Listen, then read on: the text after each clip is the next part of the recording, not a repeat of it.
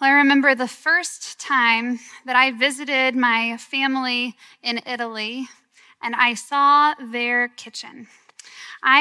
Their kitchen and the food that they made for our family was at this point pretty legendary. We kept having people come home talking about the meals that our family was making. So on my first trip to go and visit, I was expecting a kitchen that was stocked with every possible ingredient and that was overflowing with abundance. But instead, I walked into a room that was truthfully smaller than some of the closets that we have here at CPC. It was a very small room with a very small pantry, hardly any room to store food. And the refrigerator in the corner, it wasn't as small as a college dorm fridge, but it wasn't a lot bigger than that either. And so I was talking with them about how it is that they are preparing these amazing meals for us.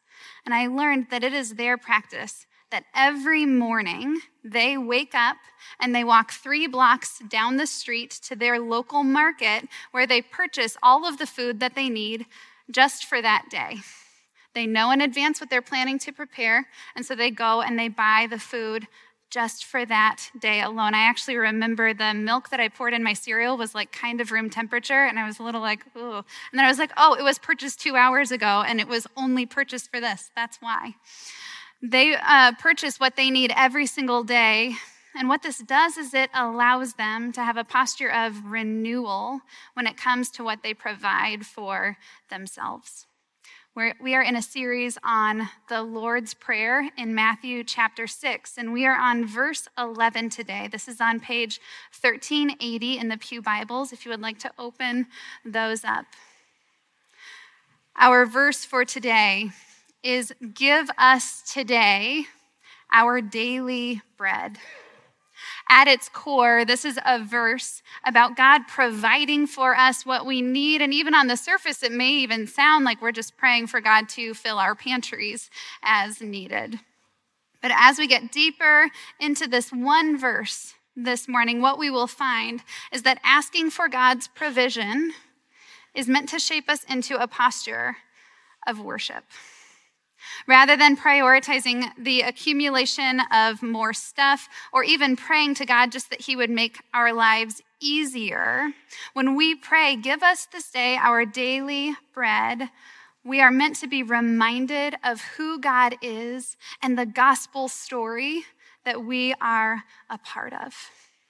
So what's daily bread? What is it that we're talking about when we say that phrase, daily bread? If you're reading in our Pew Bibles, I would love for you to circle that phrase. It's okay to write in the Pew Bibles. We want them to be studied and used. That phrase, daily bread, is a really interesting one because the word daily is a brand new word in the Bible. It is found only in the Lord's Prayer. It's found nowhere else in the New Testament or in any other ancient Greek writings. And so there's a lot of debate around how we're actually supposed to translate or understand this idea of God's provision being daily. The word is epiousios. Can you say that with me? Epiousios. We're speaking Greek this morning. There are a lot of different ways to translate this idea of God's provision being daily, but at the heart, and I think the best translation of epiousios, this idea of God's daily provision, is actually the bread of necessity. The bread of necessity. If we implement that translation, then we hear, "Give us this day the bread of necessity." Give us today the bread that we need. When we look at this shift and really live into that, what it does is it shifts 2 particular ways that we understand this verse. The first is that it shifts what we expect God to provide for us, and it shifts who gets to decide what we really need. Emily Hamilton last week preached a great message for us. And she shared that in prayer, it's pretty common for us to take a posture of almost like a quarterly check-in with God. We're like, how are we doing on our goals? What progress are we making? What could you fix? How could you really step up? And we have a litany of things that we would like for God to do. But as she shared, What is actually at the heart of Scripture, what we are actually called to do as followers of God, is to pursue the kingdom of God. So when we pray, give us today the bread of necessity, it echoes that Jesus himself called himself the bread of life. Later in the Gospels, he says, I am the bread of life. What this points us to is the idea that God has already given us everything that we need. Our necessity has been met in the everlasting life that God has already given us through his Son. We have all we need. It's easy to forget that, but we have all that we need. That necessity has been provided, so then when God shows up to provide us with blessings and to meet our needs on a day-to-day basis, all of this is stacked up grace upon grace that we are receiving. We aren't entitled to it. God is providing it because he loves us after he saves us. Now, Jesus knows that we do have daily needs, like we do day in and day out have needs, but later in this chapter that we're studying today, Jesus addresses this fact that we have needs by saying in verse 31, so do not worry, saying, what shall we eat, or what shall we drink, or what shall we wear? Your heavenly Father knows that you need them, but seek first his kingdom and his righteousness, and all these things will be given to you as well. The priority is to seek Christ, to live within the gospel story, to receive the everlasting life that he has given us, rest in that abundance. And then as we receive blessing from God, as he shows up and provides for us, it turns us back into a posture of worship.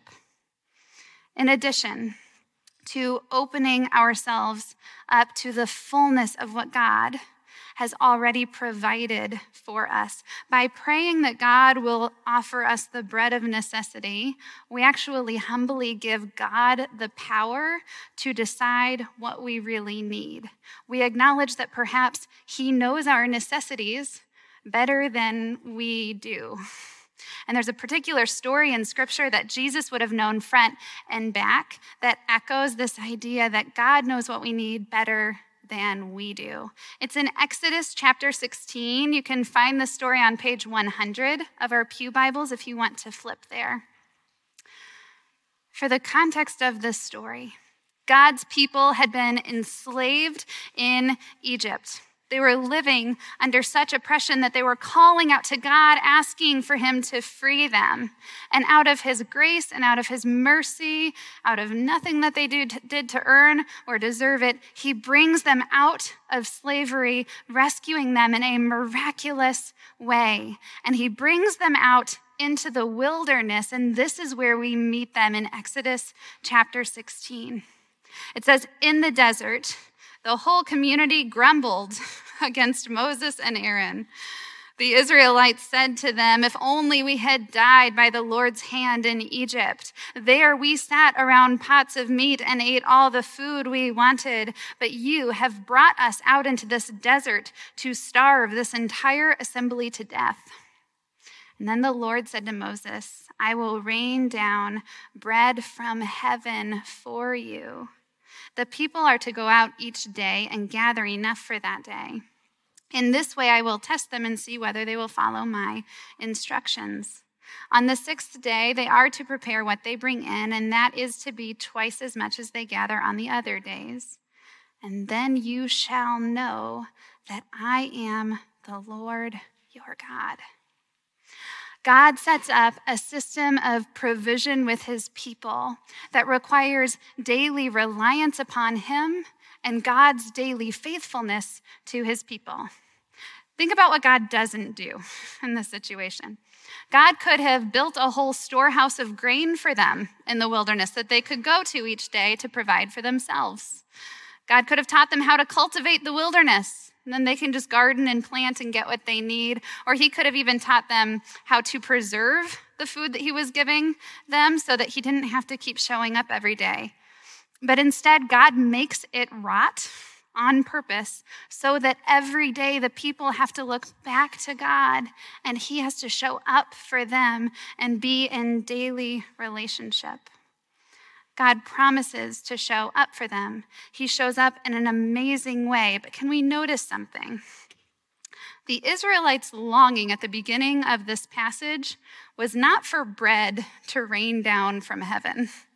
The Israelites were actually longing for slavery in Egypt because there they were able to fill their bellies sitting around pots of meat and they could eat all that they wanted. God's answer to their prayer looked nothing like what they had wanted. The word for that bread from heaven, that bread that falls, is manna in Scripture. And the way we get that word manna is from this Hebrew phrase, manhu, which actually means like, oh, what's that? The Israelites weren't excited about what God had given them when he showed up to provide this manna. Some bread from heaven wasn't what they wanted. They wanted to fill their bellies with what they had before. And yet, God provides in a way that offers them deeper relationship than they could ever have, that keeps them nestled within the gospel story, the redemptive story of God, throughout all of Scripture. And God says why? At the very end of this passage, it says, "Then you shall know that I am the Lord your God."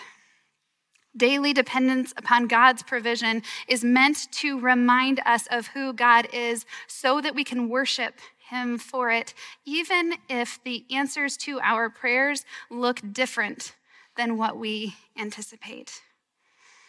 Once we do that work of opening ourselves up to God's provision over our own, we are called into a daily discipline of trusting God to provide. And I think a lot of things can get in the way of us truly trusting God for our daily provision. Truthfully, I think one of the biggest impediments to our praying for provision is our smartphones. I have an Amazon app, an Instacart app, and a Target app that pretty much allow me to get generally what I want or need when I want or need it, and it can even be delivered right to my home. And so when we are able to acquire things so quickly and be that specific, it can be hard to know why to turn in prayer to God. We've been enculturated to really be specific about what it is that we desire. Google put out an ad last year that showed a woman walking down the street and she sees someone wearing an orange puffer jacket. And so she types into her phone, "shop orange puffer jackets," and a door appears. So she walks through the door, and hanging above her is a sea of puffer jackets.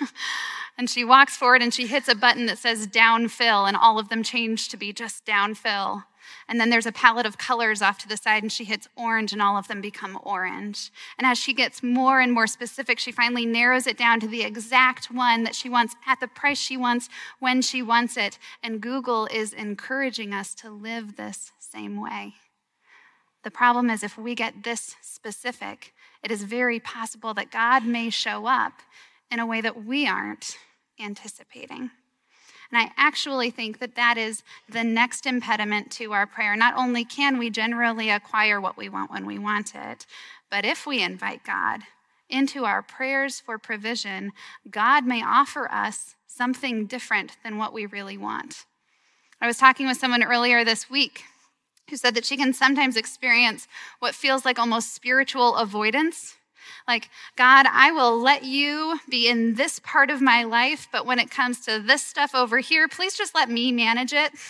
I would really rather prefer to keep this area all to myself, and I can just handle it on my own. Derwin Gray, who wrote the book that is framing this sermon series, put it this way.